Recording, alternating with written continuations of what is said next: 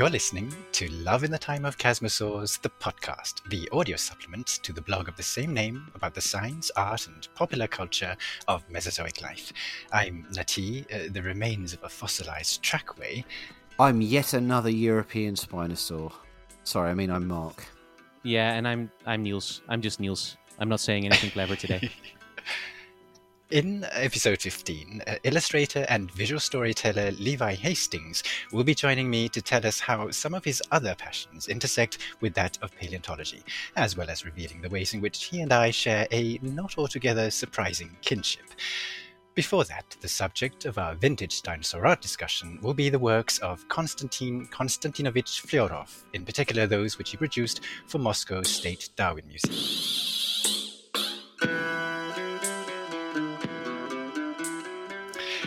But first, we begin on a resoundingly cheerful note, that of a springtide apocalypse, do we not, Niels? Oh, yes. I mean, spring is in the air. Can you smell it? Just about. Spring and apocalypse. Yeah, actually, this is ringing bells. You know, it's just Yeah. This is a modern day resonance. It's a little on the nose, so to say. Yes, especially because it's also about climate change. Indeed. Isn't that just encouraging? Anyway, a bit of news that is making a big splash. One could even say it's making an impact. Many questions have been asked about the how and when of the dinosaur extinction at the end of the Cretaceous. Ha, got you there. You thought it was about something else, but no, it's about the Cretaceous. What else did we Many think of these questions are being answered by science right now. It's kind of weird to think just how recent it's been since we know of the meteor impact that ended the Mesozoic, and many mysteries remain yet unsolved. Why did some clades of animals survive the impact and the subsequent hardships, while others perished? What time of year was it when the asteroid hit? A new paper out in Nature by Melanie During et al. Has now answered this last question. After looking at the growth records and carbon footprints on the fossils of certain fish, to be precise, a few species of sturgeons and paddlefish, which have this annual reproductive cycle, the authors have concluded that the impact must have happened on a nice day in the spring or perhaps early summer, at least in the northern hemisphere. They go on to suggest how the fact that it happened at precisely this time of year might have had an impact on the disasters that followed, because springtime is exactly the time when nature is supposed to be in bloom, and thus nature is at its most fragile to disturbance. It would certainly explain why the southern hemisphere, which was experiencing autumn at the time, was much quicker to recover from the impact. It also strengthens the belief that the KT extinction was not just a matter of an asteroid hitting Earth. It was one of the asteroids hitting at precisely the worst imaginable time, in precisely the worst imaginable place. And there you have it. That's your springtime apocalypse. It certainly adds yet another layer of tragic poetry to this whole affair, were that even possible. I was going to say about the fish. One fascinating thing about the study was the tiny glass sort of spheroids that they found inside the remains of the fish. That indicated that they died pretty much at the time of the impact, or shortly afterwards, which is really fascinating. I mean, it's really giving us a picture of that specific moment in deep time, which is particularly interesting. Yeah, that's fascinating. I mean, you wouldn't expect anything to preserve from that time, really, because, that asteroid is going to be wiping out everything in its immediate vicinity, right? Yeah. You don't expect fossils to be that specific for some reason. You just think, oh, well, we'll find some from around that time, maybe some from slightly before and some from slightly after, but not at that exact time when that happened. Yes. That's what has enabled them to be so precise about when it happened, was the fact that these fish fossils really do indicate the specific time period, right down to the within a few months of when it happened, which is incredible. Yeah, it's extraordinary, and it's extraordinary to find animals that were just there. They lived through the whole thing, they were there. Not for very long. Well, they lived through it until they didn't anymore. Yeah, exactly. And then they died. Alas. And now, something almost comfortingly prosaic by comparison, Mark. Oviraptorosaur jaws? Yes, because talking about new European Spinosaurs would be too obvious. So, I'm going to talk about cranial muscle reconstructions Quantify adaptation for high bite forces in Oviraptorosauria, which is a paper by Luke E. Mead and Wysam Ma, published in Nature Scientific Reports. So it's open access. Everyone can go and read this lovely paper. Essentially, the authors have used digital techniques to reconstruct the skulls and adductor muscle anatomy of Sitipati, Carn, Conchoraptor, or Conchoraptor, and Incisivosaurus. The latter being chosen as it's the earliest diverging Oviraptorosaur, and it had teeth. Right. Unlike the others, of course, they're all later Oviraptorosaurs, and they just had toothless beaks. The reconstructions have been used to deduce the gait and bite forces of these animals to gain insight into their chomping power and changing dietary habits over time. The skulls were basically based on CT scans and photogrammetry, and the muscles are based on, quote, skull morphology, studies of related theropod groups, and extant analogues. Basically, they had a detailed look at the adductor muscles in the different taxa, obviously very complicated reconstructions, using lots and lots of scary maths, and there are tables full of scary maths in this paper. It's all terrifying if you're really not into maths. Oh heavens. Yes, exactly. I'm already wincing as I think about it. Yeah, we're all having a fit with the vapours. We need our smelling salts. As you might intuitively expect, the more advanced, inverted commas, the later of Oviraptorosaurs have more powerful bites. So not only do things like Carn and Sitipati have more powerful bites than Incisivosaurus, which I cannot say. They also have much more powerful bites than other herbivorous theropod dinosaurs of even considerably larger body mass. So things like Therizinosaurus. Really? Well, the big Therizinosaurs, big Ornithomimosaurs have much weaker bites when compared with these Oviraptorosaurs, which is very interesting. And there's a very nice graph, which is figure 4 in the paper, plotting bite force against body mass, and it reveals you'd be much better off being bitten by something like Struthiomimus than even Carn, which is pretty small, and Sitipati would probably just take your hand off. Yikes. Wow. It's like a snapping turtle. Yes, it had a pretty powerful bite. Not that that's at all surprising, of course. No, although, of course, they weren't necessarily predatory, maybe with small animals, but they seem to be primarily herbivorous or maybe omnivorous rather than being predators, but as in, macro predators, obviously.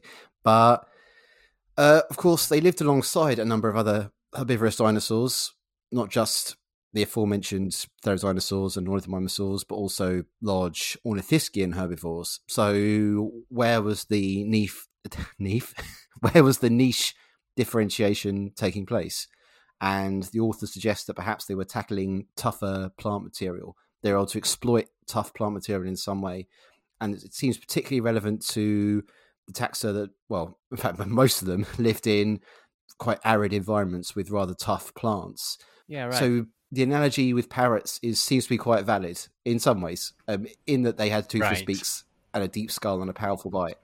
And of course, parrots are mostly herbivorous. So, yeah, very interesting.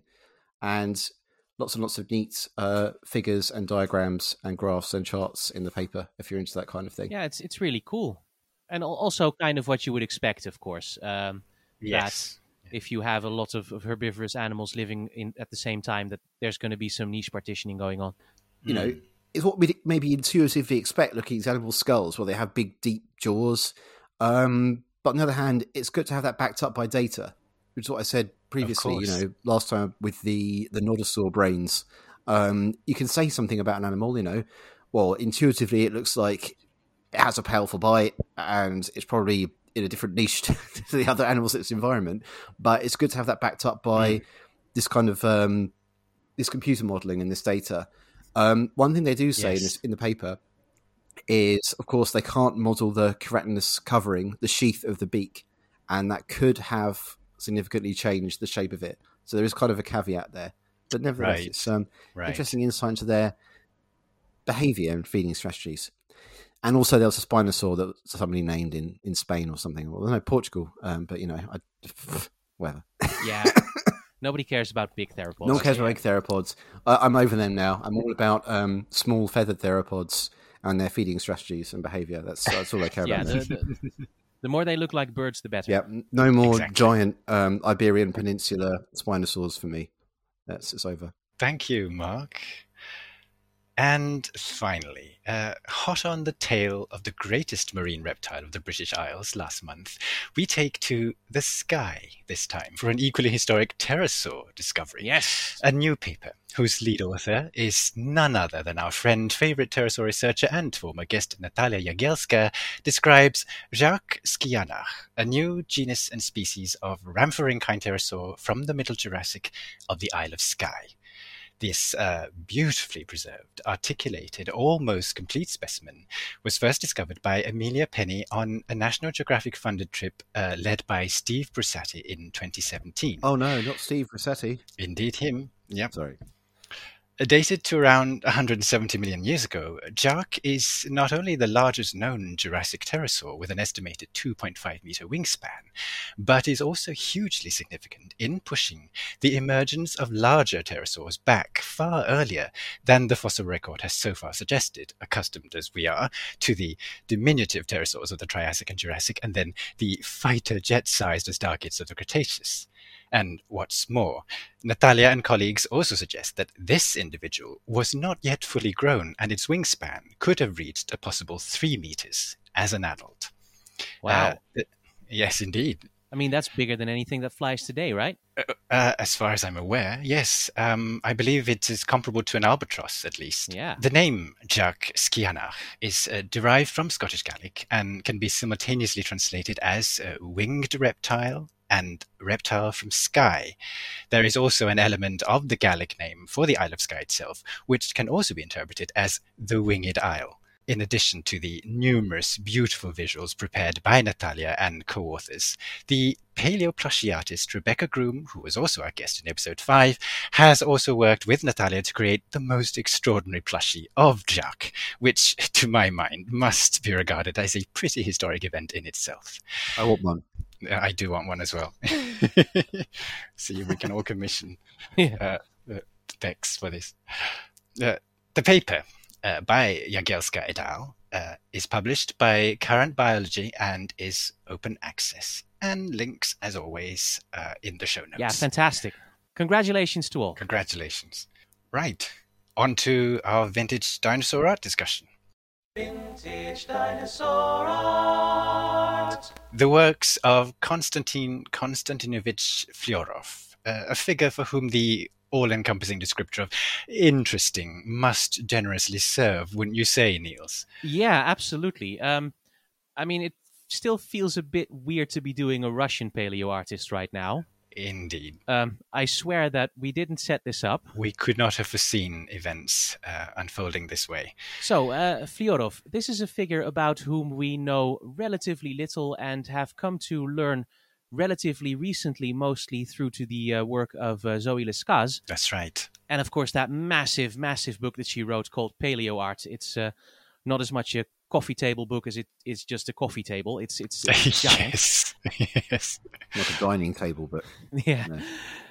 But yeah, there's a whole chapter in there about Soviet era Russian paleo art, and there's some really amazing stuff in there that is really quite distinct from what we're used to seeing in Western paleo art and also from the likes of Burian. and very rarely seen. We just never see it in the West. That's the thing. We see plenty of Burian and all the copies of Burian and the endless copies, but we never see any of this stuff. I think that book is really the only place that it's ever been exposed. Yes. Yes, exactly. And most of the art featured in Lescaz is by today's artist, Mr. Flyorov. It's really extraordinary. Thanks to Velizar Simeonovsky, who has sent us some digital copies of the catalog of Flyorov's work. Unfortunately, the whole thing is in Russian, so my Russian ain't what it used to be, so I had to use Google Translate a lot. He lived from 1904 to 1980, was active as a scientist, paleontologist, and an artist for most of his life, and in his capacity as a paleo artist worked mostly for the State Darwin Museum in Moscow. His scientific advisor some of the time was Mr. Alexander Coates, who was the founder of the museum. But he also worked a lot on his own. He went on expeditions to Mongolia, did a lot of science himself. And if you read Lescaz, it turns out this man, he was a character. Yes, Is that a indeed. euphemism for bastard? by any chance? Yes, without mincing He words. was an awful person. Well, according to Lescaze Lescaze, at paints a least. picture of him that is less than flattering. Less than flattering. Okay. Yes, That's too bad. I mean, at least according to Lescaze, he was a pretty domineering person who had a rather dim view of most of his contemporaries. It seems to me like someone with whom, as Niels has also said, someone with whom I would have lost patience very quickly. I mean, the man was an entire internet by himself. Right. I really want to talk about his tyrannosaurs. I'm sorry, no, it's obvious coming from me. Of course, I want to talk about his Let's talk about his tyrannosaurs. Yeah, let's start somewhere. Yeah, that's somewhere to start, isn't it? That's somewhere. The Of course. tyrannosaurs. Let's start with the tyrannosaurs. They're obviously the most important thing that he ever painted, obviously. So one thing that's particularly striking about them is the fact that they're very of their time in so many ways, but he does give them a very chunky neck, which is actually striking in how almost modern it seems, especially as he seems to take into account the sagittal crest when it comes to their musculature. So a lot of the tyrannosaurs from that time, a lot of artists seem to smooth over the back of the head so that it has this nice downward curve meeting a very upright body. He gives them a really chunky, robust, muscular neck, which then almost seems at odds with the kind of body that he gives them. I mean, there's this amazing piece with a Tarbosaurus standing in a Mongolian landscape with some ankylosaurs. It's probably my favorite. That's an dinosaur interesting piece because that one is from the very year that Tarbosaurus was described. Right. Fyodorov painted most of his major dinosaur-related works in the late 30s, early 40s. The Tarbosaurus piece is from 1954, so it was freshly described by Maliev, I think, and it's sort of the Soviet knockoff T-Rex, so I'm sure he was well chuffed to have that. Yeah, I mean, you can see that the skull is very well observed. I think he may have lacked... Absolutely. Yeah, this head in particular is extremely well observed. And as I said, the neck is really muscular and looks exactly like a Tyrannosaur neck should. But then the body becomes this very standard sort of man in a suit Tyrannosaur, which you can see where the big pelvic bones would be, but then where's its rib cage, where's its broad rib cage, it's just completely disappeared. And that it is somewhat reminiscent of a lot of contemporary art. But then if you look at something like Burian with his Tarbosaurus, his famous Tarbosaurus, which of course has its weird splayed legs, of course, but that also its anatomy seems to make a lot more sense. Like it's it almost seems to sink in at the shoulders, or it doesn't really seem to have any shoulders. Of course, the toe on the arms are quite accurate, but it just seems to be lacking that any kind of rib cage to speak of. Like it just sort of claps in on itself, and then it suddenly has big expanded hips, which is a bit bizarre. It's so fleshy. It's so meaty. There's so much of it. Yes. Well, it is and it isn't, because the neck's very fleshy, and the legs, but not the middle of it. The middle of it seems to just sort of disappear, and then it expands out again, and the tail is obviously very thick and fleshy. But I just want to say the piece as a whole is fantastic. I absolutely love it. It's wonderful. Look at that. It's so atmospheric and so evocative, and I think a lot of it's to do with so dramatic. The colours. Blue and orange. Yeah, the contrasting colours, exactly. Works every time. Blue and orange. Blue and orange, that's what you got to do. In fact, pretty much anyone in Hollywood in the last 10 years. But right. Blue and orange, blue sky, orange ground. And the way he's framed it as well, the way the Tyrannosaur is picked out in this landscape. You have the ankylosaurs there too, but yeah, the focus, the eye is drawn to that Tyrannosaur that's standing upright. It's really, really striking. I mean, as you say, it does help that it's contrasting against the sky. But it's an absolutely fantastic piece. I love the style of it as well. And of course, the style that he applies to all of his work. It's not, as I believe you mentioned when you reviewed it for the blog, it's not necessarily that kind of classical realist style that you'd expect of Western paleo artists. It's there's some of that. Yeah. And then there's places where he goes completely the other way. Mm-hmm. That's true. But I think that's among the most distinctive things. If you look at, for instance, the two dinosaur pieces that he produced for the Darwin Museum in 1938. Ah, yeah, got you. And if you look at these pieces, this fits in quite well with night, right? Yes, it does. Oh, yes, completely. You have a Jurassic scene and a Cretaceous scene. let's look at the Cretaceous scene first, because there's a T-Rex on. Yeah, the T-Rex, as you say, is quite night. The musculature, yeah, I think you mentioned this in your review as well, but the musculature is actually more modern, if you like, than Knight's. Knight always gave his dinosaurs very lizardy, weedy musculature, whereas the T-Rex in that scene clearly has very well-developed thighs. And to go back to the Jurassic scene, the sauropod there as well has extremely chunky limbs, as it should. It should be a very muscular animal. It's positively hulking. Yeah. Yes, So, but with a ribbon-like Just like neck. the Tarbosaurus, he gives the animal so much meat. Yeah, which is an interesting contrast. I was just going to say, there's such a contrast here between the old and the new, what we would consider a more modern sort of Renaissance or post-Renaissance look at dinosaur anatomy versus the very old-fashioned view. We have things like extremely muscular T-Rex thighs versus weird, sprawling Triceratops and Stegosaurs. I mean, the Stegosaur in particular is utterly bizarre looking, and it's true of every Stegosaur that I've seen by him. They're all really weird. Like, they have basically all their limbs are sprawling, and their necks are held out this awkward angle, and they just look completely bizarre. Yeah, if you look at the Stegosaur, I think this Stegosaur is closest to the one by Heinrich Hade. I don't know it well enough. I'm sorry. And then the T-Rex carries over actually quite well from Vatagin's T-Rex. Oh, right, okay. I mean, I would compare it to Knight's, but actually Knight's original T-Rex with the lizardy head. Because, yeah, the head is clearly not really based on that closely on a real T-Rex skull. But, you know, you have to keep in mind that just like Bourrian, he had no access to the fossils, right? And by the time Tarbosaurus comes along, and by the time the Russian expeditions to Mongolia really gets underway, by that time he does. Yeah, it's clear that with the Tarbosaurus, he had much better reference material. I will say, I had a look at this earlier on, and I went back and compared it to Bourrian, and I think Bourrian's work is much more convincing, shall we say. I think Bourrian had a better grasp of the anatomy of these animals, which is weird because this guy was obviously an extremely talented wildlife artist. If you look at his work on extant animals, it's incredible. And even his prehistoric mammals were also really impressive. Yeah, as a scientist, he worked mostly on mammals, especially Cenozoic. Okay, that makes sense. Extinct mammals. Yeah. And if you look at the catalog, most of it is that stuff. Most of it is Cenozoic mammal stuff. Indeed, yeah, and, it is. He clearly feels more at home with those. Half of it is just Paraceratherium, basically. He was obsessed with Paraceratherium, or Indricotherium, if you prefer. I wanted to bring our attention to, whilst we were talking about T-Rex, to bring our attention to the one where the T-Rex is trying to fight off 3 Triceratops. I'm especially struck by this one, I think. Yeah, not doing very well. Not doing really well at all. I mean, that is an extraordinary piece.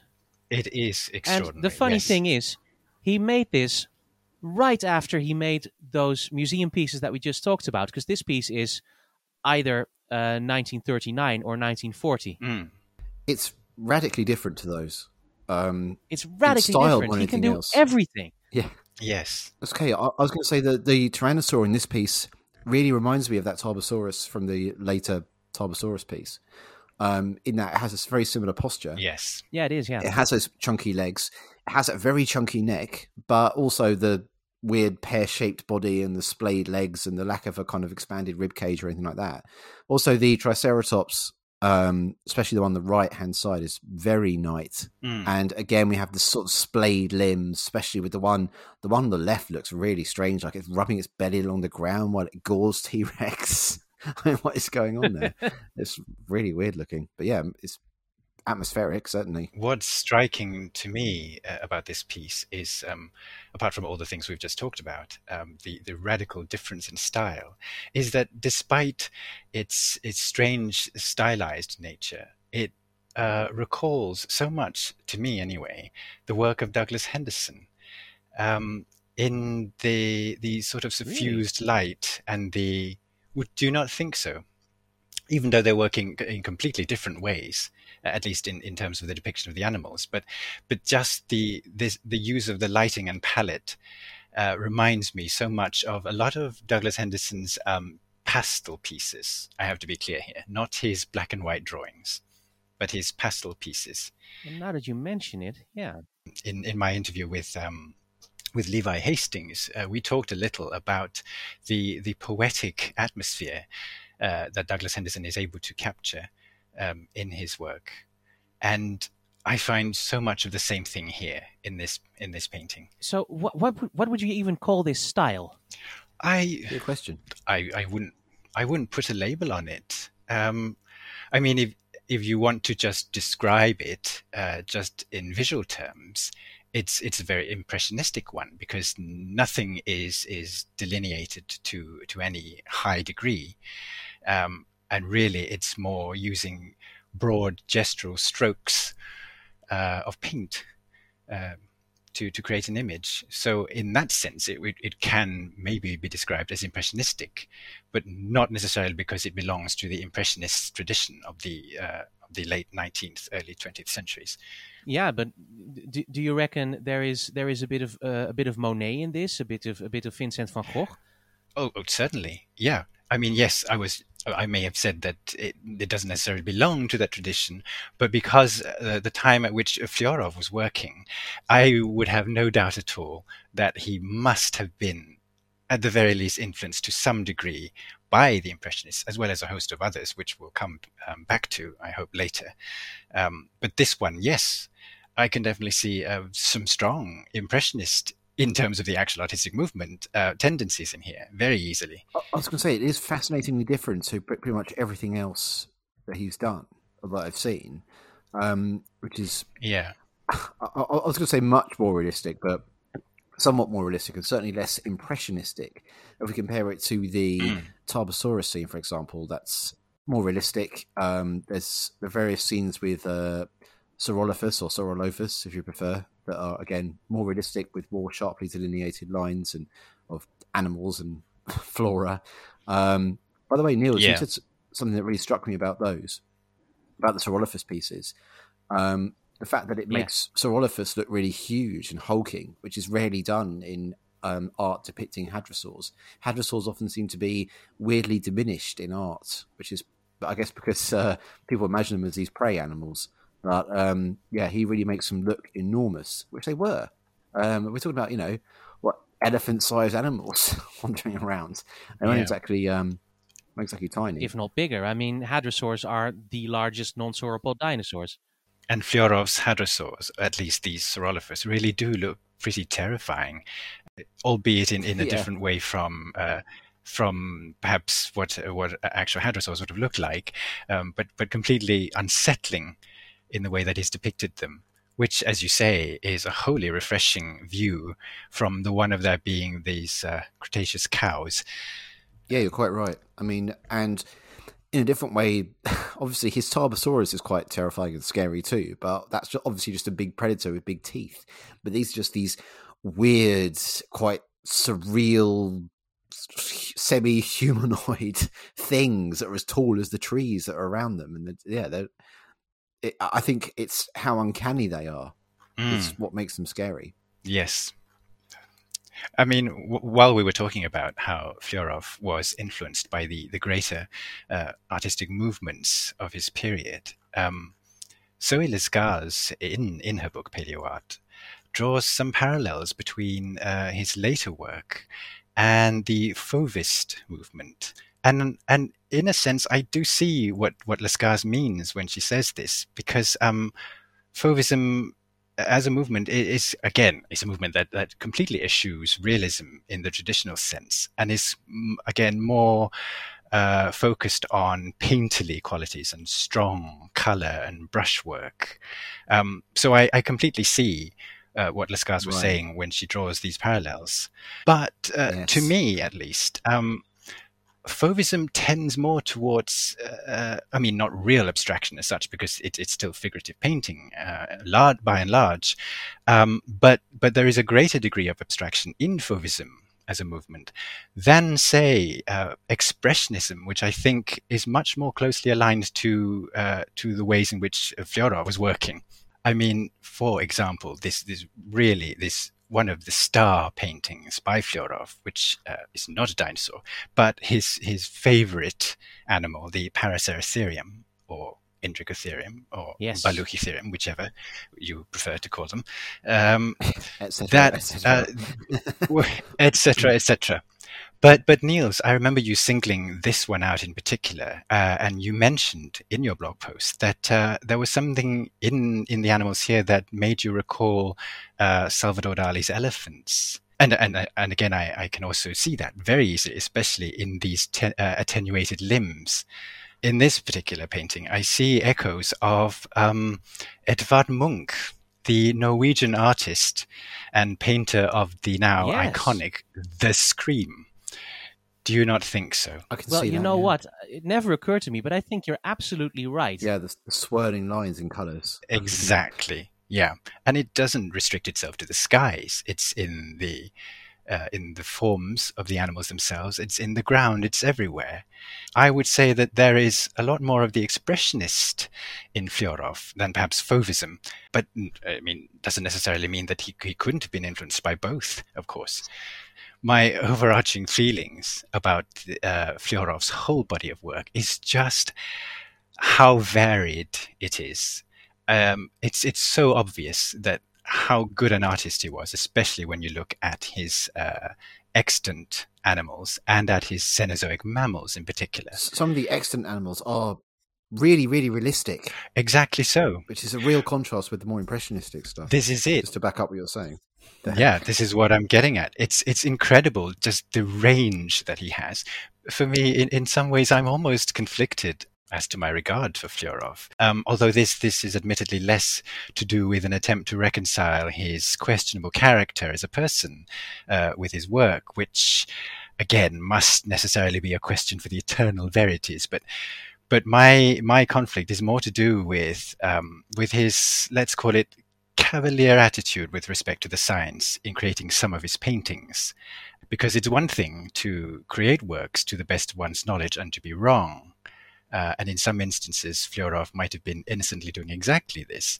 But in others, we know, at least from Lescaze's account, and from looking at the paintings themselves, that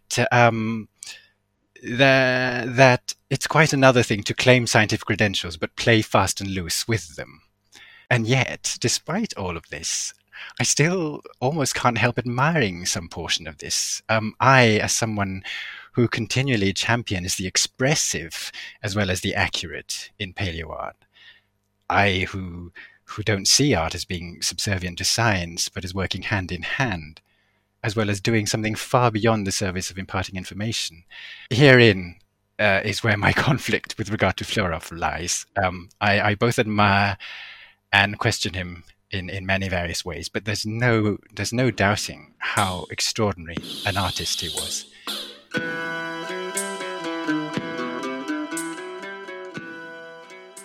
Our guest this episode is illustrator and graphic designer Levi Hastings, whose clients have ranged all the way from HBO and Washington Post to small independent businesses and publishers. His equally broad range of work, which includes comics, children's books, and editorial illustration, reflects, in his words, a lifelong obsession with natural science, travel, history, and queer culture. Levi, thank you so much for joining us, and welcome to Chasmosaurs. Thank you so much for having me. I'm really excited to be here. Levi, I think it's fair to say that among the many ways in which you and I are kindred spirits is that paleontology forms but one component among our many passions. We are illustrators who do paleo art as opposed to being paleo artists with a capital P, as it were. Right. Can you tell us about your journey to paleontology? How was that seed planted, if there was one, and how did it grow, and what were your key nourishing influences? Yeah, I mean, I think like a lot of paleo artists and artists in general grew up, like dinosaurs were among the first things that I started drawing. Yeah. I mean, they were my gateway to art in general. And I remember, I think my very first encounter with them was, I grew up in the 80s, and there was a very sort of popular dinosaur, like, stop motion animated documentary hosted by Christopher Reeve. Oh yes. And I don't remember the name of the show, but it was very it just like it impacted me so heavily, and I was never the same after that, and I just couldn't get enough of it. And so then I just didn't stop talking about it, and my parents then like went out and bought me coloring books and little like dinosaur toys, and so I think that was definitely the catalyst. And then I never stopped drawing them. And I think I went through waves of kind of being completely obsessed with any kind of prehistoric life, and then that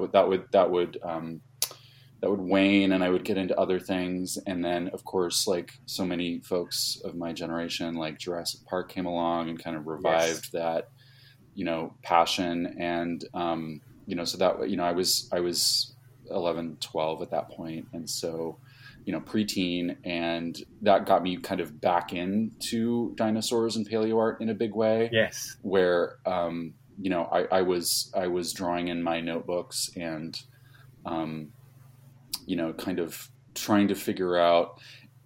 I think like a lot of us, it was the movie. The movie was a gateway, and then we kind of dig deep into what the science was about, and it had changed quite dramatically from the time that I was a 4-year-old to the time I was a 12-year-old. Of course. Terms of and so it was just very exciting to kind of dig back into it, and then start reading all of the new science, and like in general, it was like I moved into other fields in high school and college, but there's never, it's like they've never really gone away, paleo creatures, dinosaurs in general. But it just I never was able to, or I should say at the time, I could never see like a viable career option out of it. So there was the practical side of me that's like, well, yeah, you love drawing dinosaurs, but like, who's going to hire you to draw dinosaurs? Like, come on. So I got into graphic design and illustration, and was really interested. So a lot of my background is like in editorial illustration and comic books. And and I would say that like in the current phase of paleo passion, I kind of rediscovered it when I started doing comic conventions. And I would say 2014.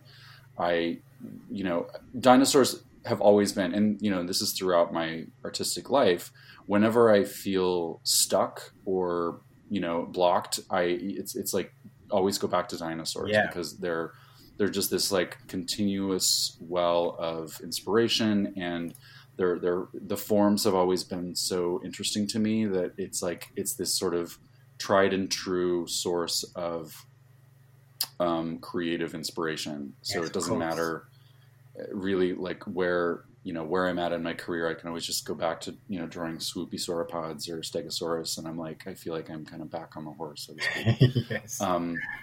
So I was doing my first show at my first table at a comic convention here in Seattle. And I had been doing a bunch of like miniature dinosaur watercolors as sort of practice. And my first experience at a convention, I was not entirely sure what was going to work and what was going to sell. And I just threw these little dinosaur paintings in as a bit of an afterthought, actually. And they ended up, I made little prints of them, right? And they sold much better than anything else I had at the table. Right. And so I was like, wow. And people were so excited to talk about them. And that was a real exciting revelation for me, in that I realized people are, everybody still loves dinosaurs, and the general public still really loves them. And I was having so many fun conversations with people, and I was just getting so much positive feedback about these that I was like, okay, wow. I could, I should just do more dinosaurs, I mean, and it was just like kind of the positive reinforcement that I needed, because I just sort of had always been like, this is my little, nerdy passion. Right. Nobody else really cares. Yeah. I'll do my professional work, but like, do my little like silly dinosaur drawings on the side. But people really, really responded to it. And so that at that point I realized, okay, like this is a potentially viable avenue for professional work. Yes. And yeah, and ever since then, I was doing conventions from that point, I would say from like 2014 through 2019, right up until the pandemic, where, a few conventions a year where every single one, the best-selling items were always paleo art related. Yeah. And, and through those, I met a lot of other wonderful paleo artists and, dinosaur paleo enthusiasts. And it really, it helped me kind of discover the community as I know it today. And, so that's been a really, really fun and gratifying journey with paleo creatures. Well, that's wonderful. That's really lovely to hear. But that leads us very neatly, Levi, into someone about whom you're very much passionate and about whom you'd like to speak about, and that's Baron Franz Nopcsa. Could you tell us more about him? Yes. So I came across this person a few years ago in kind of a weird, I think, magazine profile. And I'd never heard of him, and I was immediately obsessed. And he was an amateur paleontologist and nobleman from Transylvania. Was born in the late 1800s. Yes. He had a really fascinating life, Yes. which kind of defies logic. He was. Yes. He was born to the nobility, but sort of minor nobility in the sort of the Habsburg Empire. Yeah. Then, in his youth, was sort of conscripted into becoming a spy for against the Ottomans in Albania, Yes. which was the neighboring country, and became very passionate about Albanian culture and lived among the Albanians. And, when he was, I believe, in his 20s and was sort of, a spy during World War I, ended up falling in love with an Albanian man and who ended up becoming his lifelong partner. And, under the guise of this is my employee. That's right. Yes. But we were living as life partners. Yes. But they had all kinds of wild adventures. Meanwhile, he's doing all of these scientific studies and making these fossil discoveries, and a lot of the other paleontologists were much more interested in sort of the physical structure of how do these like biological these animals actually like mechanically move, and how are they put together, and just sort of the mechanics of them. And Nopcsa was much more interested in their behavior. How did they live? How did they interact? What was their relationship to one another? So the combination of his, his lack of credentials, his sort of scientific credentials, and the sort of his unfashionable obsessions kind of left him in this state of, frustration and kind of left him on the fringes of the scientific community in a way that I think was always very frustrating for him. He was always looking for a way in, and I think never got the validation he was searching for. All of those elements, I think, have really, really attracted me to him as a character and as a figure. And I've been trying to find a way to, kind of work a book proposal into this, somehow, where I'm like, I want to make something. I want to make something with him in some way, and so I've been kind of wrestling with the best way to do that over the last few years. But I think he's a figure worthy of study and resurrection. So to speak. Oh, absolutely, I completely agree. Back to dinosaurs. I meant it when I said that we were kindred spirits in many ways, Levi, but perhaps most significantly of all, in paleontology terms, is our shared love of hadrosaurs. May I request a socially distanced high five, please? Yes, absolutely. Or, a crest bump. I got a crest bump. That sounds fantastic. Yes. All right, so tell us then, why hadrosaurs? What makes you love them so? It's interesting. I think definitely I was drawn to the the more crested hadrosaurs, the Parasaurolophus, the Lambeosaurus.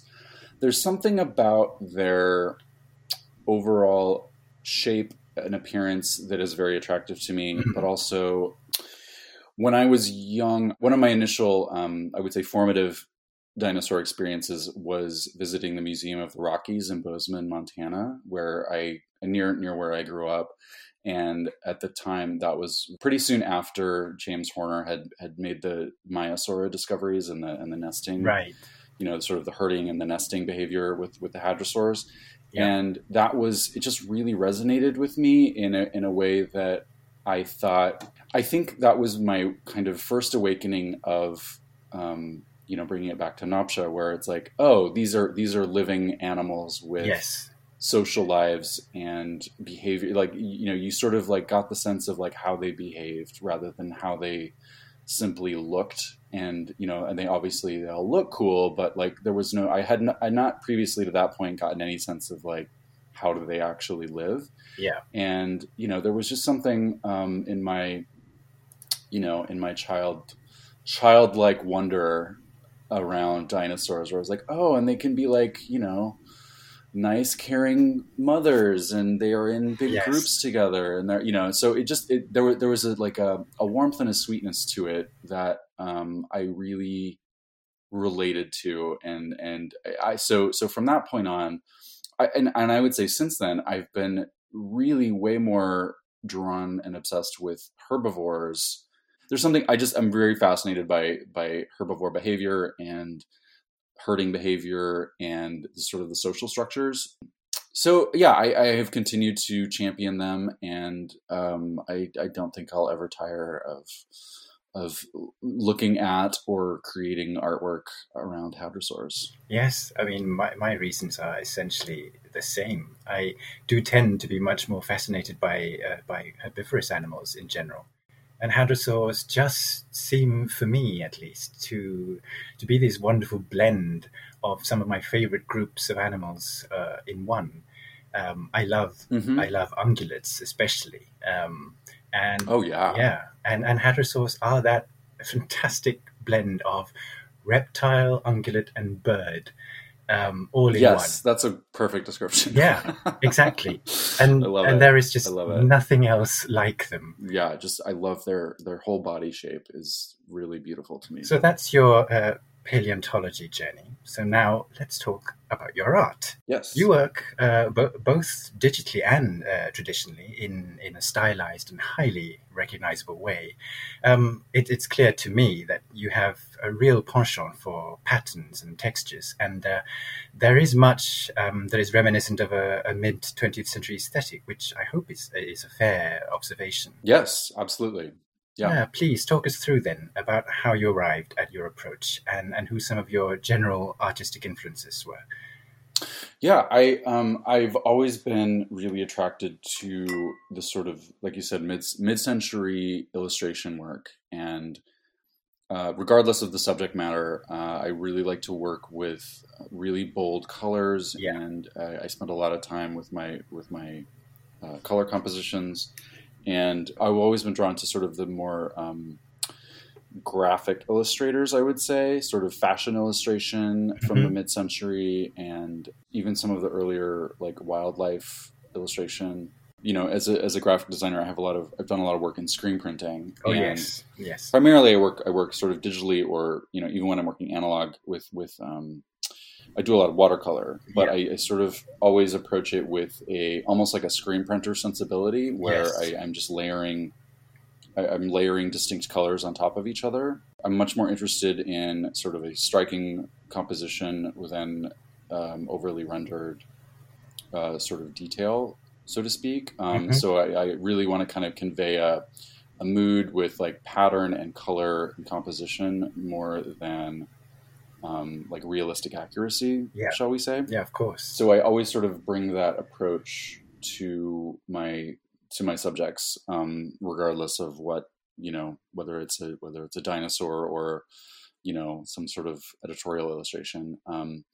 But I as we've been saying, sort of just looking at the form of dinosaurs and paleo creatures, I think their forms by themselves are so striking and interesting and endlessly fascinating.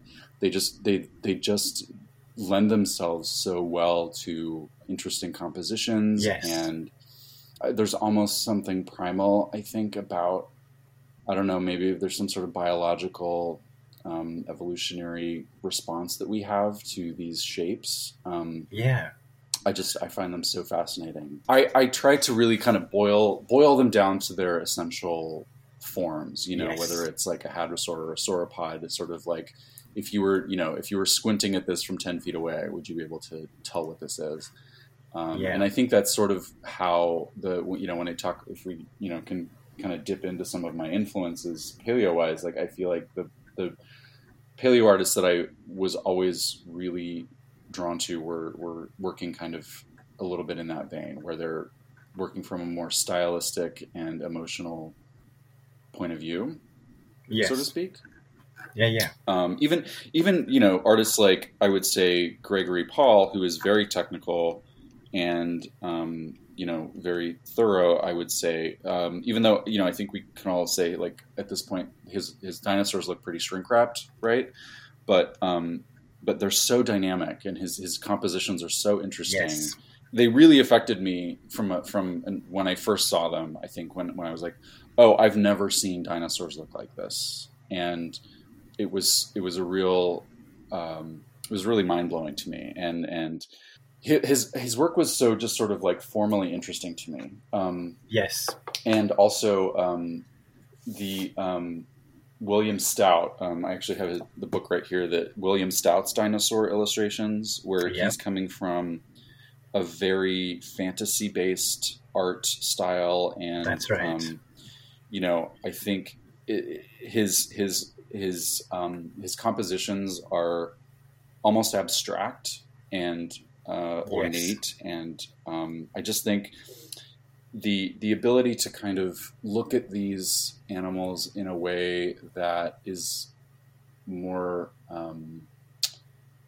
emotional and instinctive rather than purely scientific, I think is kind of where that's my sweet spot. Where I'm like, how do these animals make me feel when I look at them?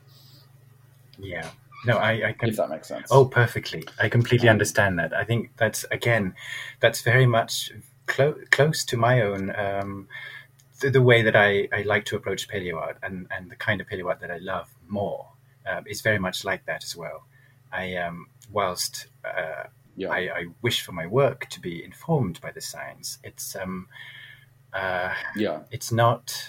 Again, coming back to our not being a paleo artist in the sort of strictest sense, in that I'm less interested in just trying to create a realistic picture for its own sake, and more about trying to evoke something. Yeah, we are kindred spirits in that regard.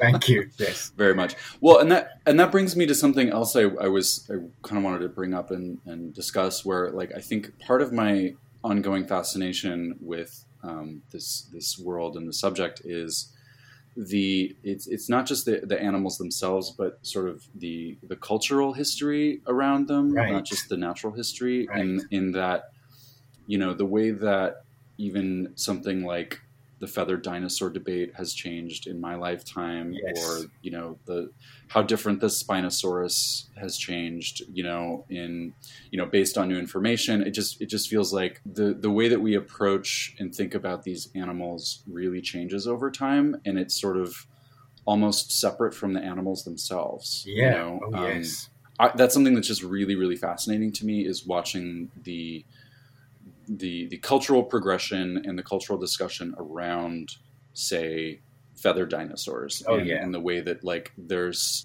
still so much sort of entrenched I don't know, toxic masculinity, I would say. It's weird, but like I can't help but relate it to, like, you know, it's sort of like my T-Rex didn't have feathers. It just sort of seems like you're not going to ruin my childhood by putting feathers on my dinosaurs. Right.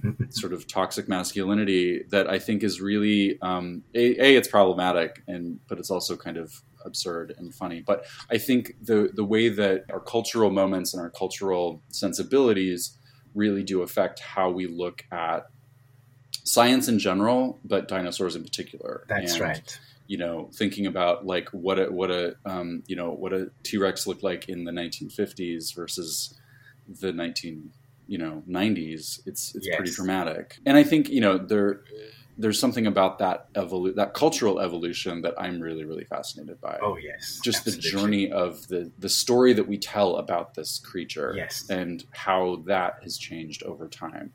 Yes. So for me, that's a huge aspect of my interest in paleontology. No, I completely understand that, and I think that forms pretty much one of the core aspects of Chasmosaurs. Actually, the discussion around looking at the cultural influences of paleo art, and not just the ways in which they're depicted. But let us come back though to your artistic influences. Then you already mentioned Greg Paul and William Stout. And the other two that you mentioned to me as being among your key influences are Douglas Henderson and James Gurney. Oh yes. I'm just completely fascinated because obviously these are major paleo art powerhouses. They are some of the greatest names in the late dinosaur renaissance and beyond. And these four, at least, I cannot think of a single paleo artist who does not count them among their heroes. I know I certainly do. And their influences, as you already hinted at, are felt in different ways. I mean, Greg Paul is practically synonymous with the key dinosaur renaissance shift in our view of dinosaurs as lithe, active, even athletic creatures, but which we're now, in a sort of reversal, are having to revise in the post-or yesterdays period. Yeah. And Douglas Henderson does extraordinary things with paleo art in, again, what you were saying earlier about creating almost a poetry with paleo art, because he goes beyond creating. Even he does create startlingly convincing visions of the Mesozoic world, as though they were in front of us. But still, he does this in a way that has little to do with imitating photography. Well, I think that's a perfect way to put it. Like his Douglas Henderson in particular, there is so poetry is a great way to put it. His work is so immersive and evocative and atmospheric, and I think that is something that I aspire to in terms of, you know, an ability to create a mood and to immerse the viewer into a world. And I think also it's often so unusual. Like I will look at his paintings and just be like, how did you come to this conclusion? Right. Not that it's wrong, but it's just like, it's from a point of view that like I would have never considered otherwise. But to come back to your work again, Levi, mm-hmm. it's just so interesting to me that these artists whom we've been talking about, their own styles are so decidedly different from yours that at a glance, I don't think one would have necessarily detected their influence on your work. Oh, okay. My question really is just that, how do you manage to keep the, I suppose we'll call it, the integrity of your style and approach so well, despite being so strongly influenced by these people who work so differently from you? That's a good question. I don't know. I think at this point I've gotten a pretty good sense of like my own materials and how I approach my own work. I think you know, and I tend to be influenced by so many different things in general. And for me, I think it's important to have kind of a distinctive style. And I think I got to a point where I stopped worrying so much about style as I did about how do I think about making art in terms of like, Yes. how do I put down layers? How do I like, how do I work with color? How do I work with composition? And I sort of like, the way that I think is really the most important, and the way that I approach a piece is more important than like, rather than worrying about how does it look stylistically, I think the style just sort of comes out on its own. Yeah. Which is, I think it took me a long time to let go of that, Yes. creatively, I think. Where like, this is just how I work. This is how my instincts tell me to go this way. And then, you know, obviously there's obviously a lot of critical thinking involved when you're creating a composition, but I'm really trying to sort of let go of my sort of, you know, the higher brain stylistic self-criticism, shall we say? Sure. Yeah. You know, and I think like something that fascinates me about these artists, I think all of them, is that, you know, I look at their work and I'm like, I don't know how you got here, in terms of like, I don't know how you know, like I don't work in oil paint, for instance, or I don't work in, I think Douglas Henderson works in a combination of, I would say, watercolor and That's wash, right. maybe? I don't know. In pastels as well. He works in all media. Oh, in short. okay. Pencils, Okay.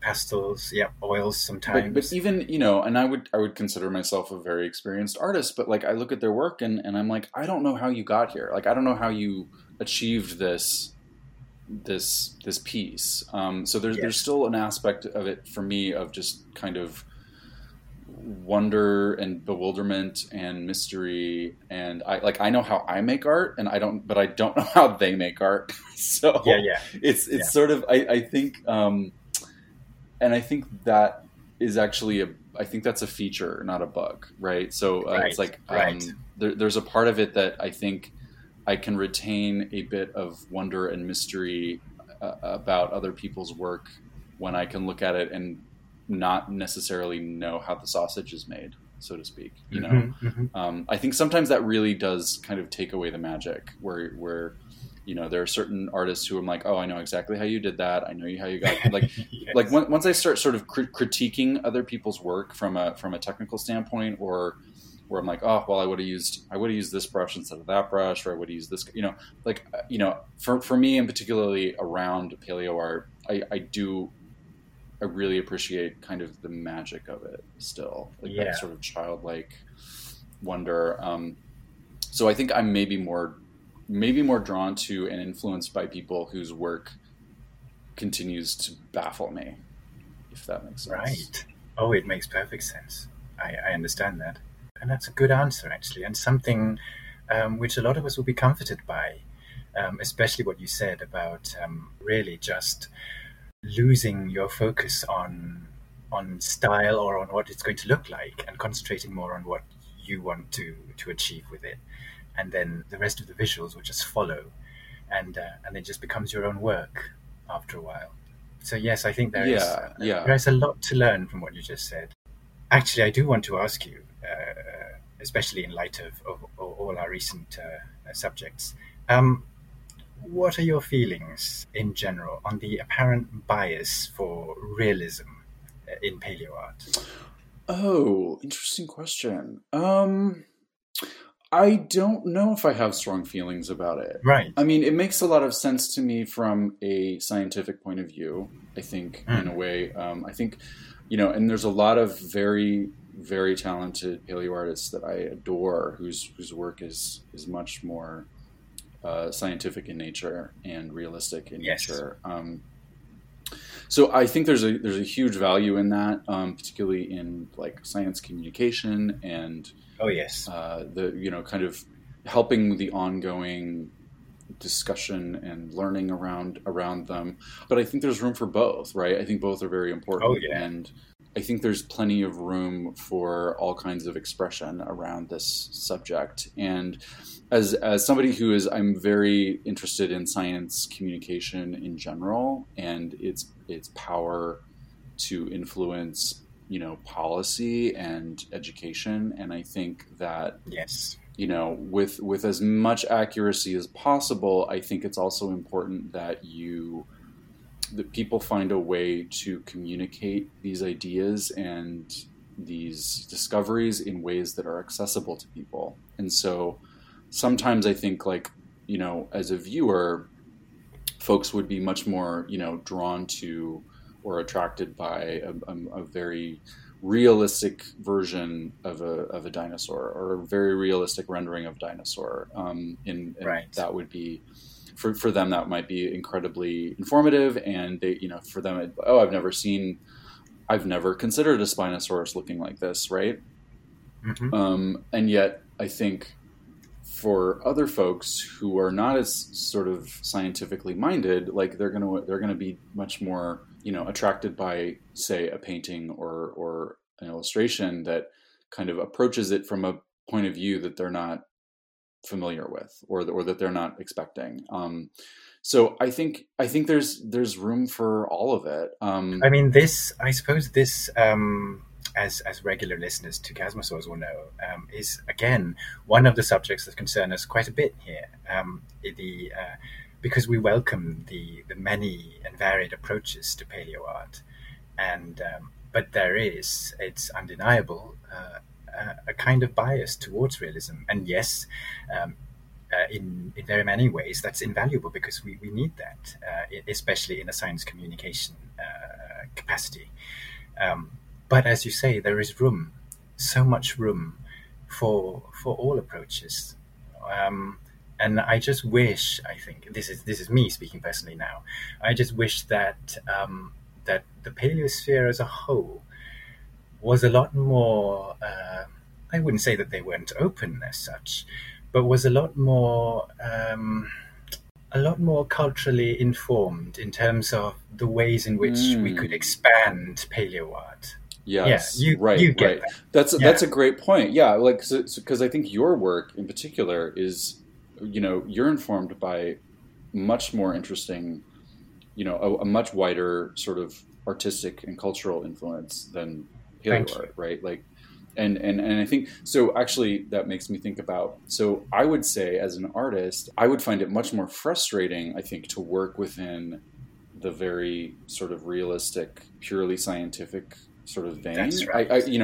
To me, I would think like it would be so much more difficult and competitive. Whereas without the sort of constraints of, you know, realism, I feel like I can sort of, you know, and I feel like you probably feel this way too, where like you've carved out a niche for yourself where you're like, nobody makes the work that I'm making, right? Like this looks very much like, this is my work, and it's sort of distinctively me, right? Not to say that there's not similarities between artists, but I feel like you're working within a range of sort of, you have a fingerprint that is distinctively yours. And so for me, it's very freeing, right? I just don't have that pressure. I don't put that pressure on myself. It makes perfect sense. Yes. All right. Last question, Levi. Are you working on anything paleo related at the moment? And if not, anything in the pipeline?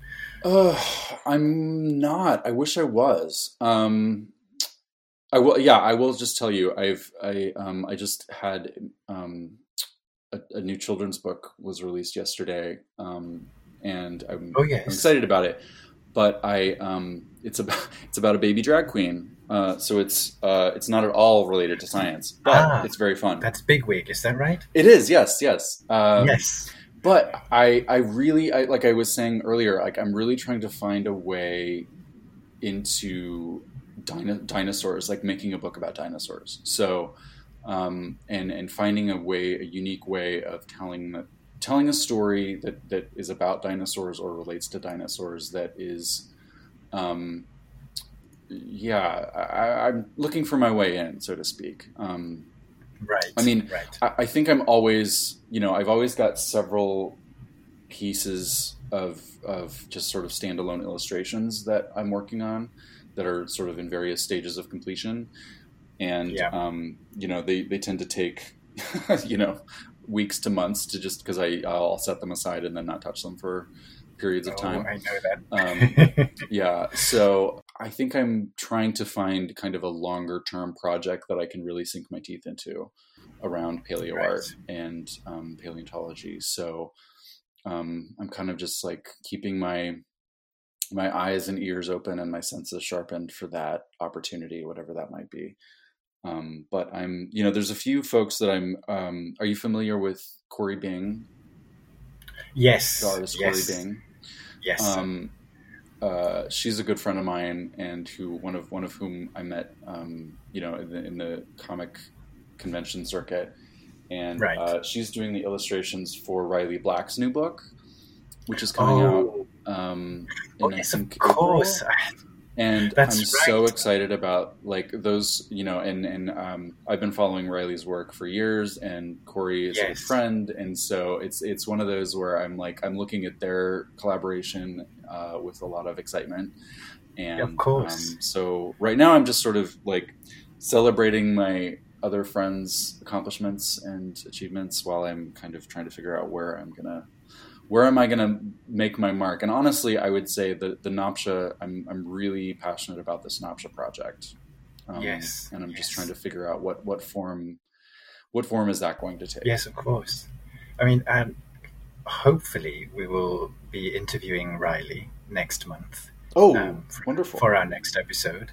And yes, I had forgotten that Corey was illustrating Riley's new book. But yes, you're absolutely right.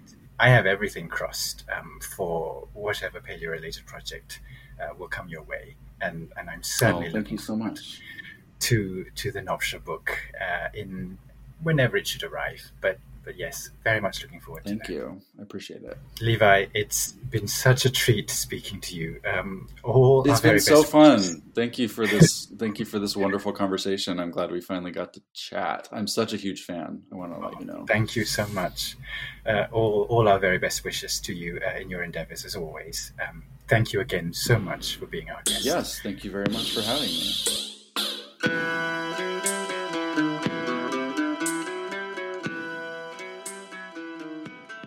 So next week we're going to talk about the latest Jurassic World film.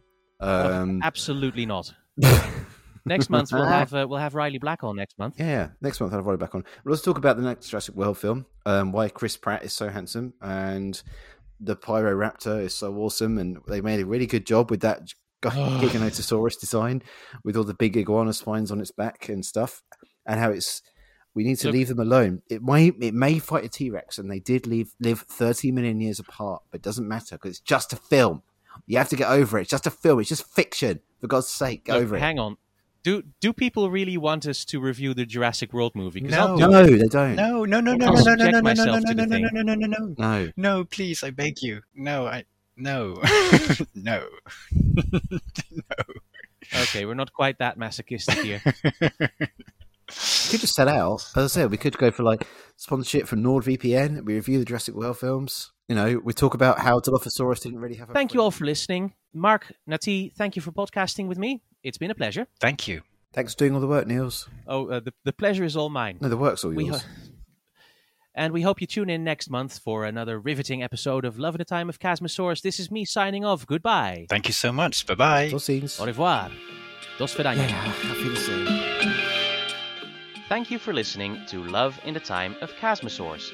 You can find all the images and links we discussed today on the podcast show notes on our blog at chasmosaurus.com.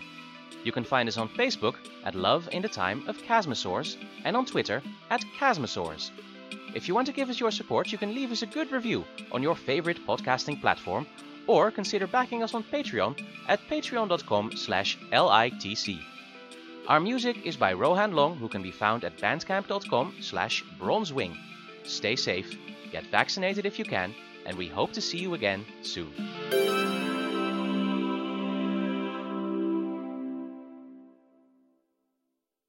กรุงเทพมหานครอมรรัตนโกสินทร์มหินทราอยุธยามหาดิลกพบนพรัตน์ราชธานีบุรีรมย์อุดมราชนิเวศมหาสถานอมรพิมานอวตารสถิตสักขทัตยวิษณุกรรมประสิทธิ์ This is the full name of Krungthep Mahanakon, or Bangkok as you know it. That's a paragraph. You can't have your capital city as being a paragraph. I mean, that place in Wales got nothing on that.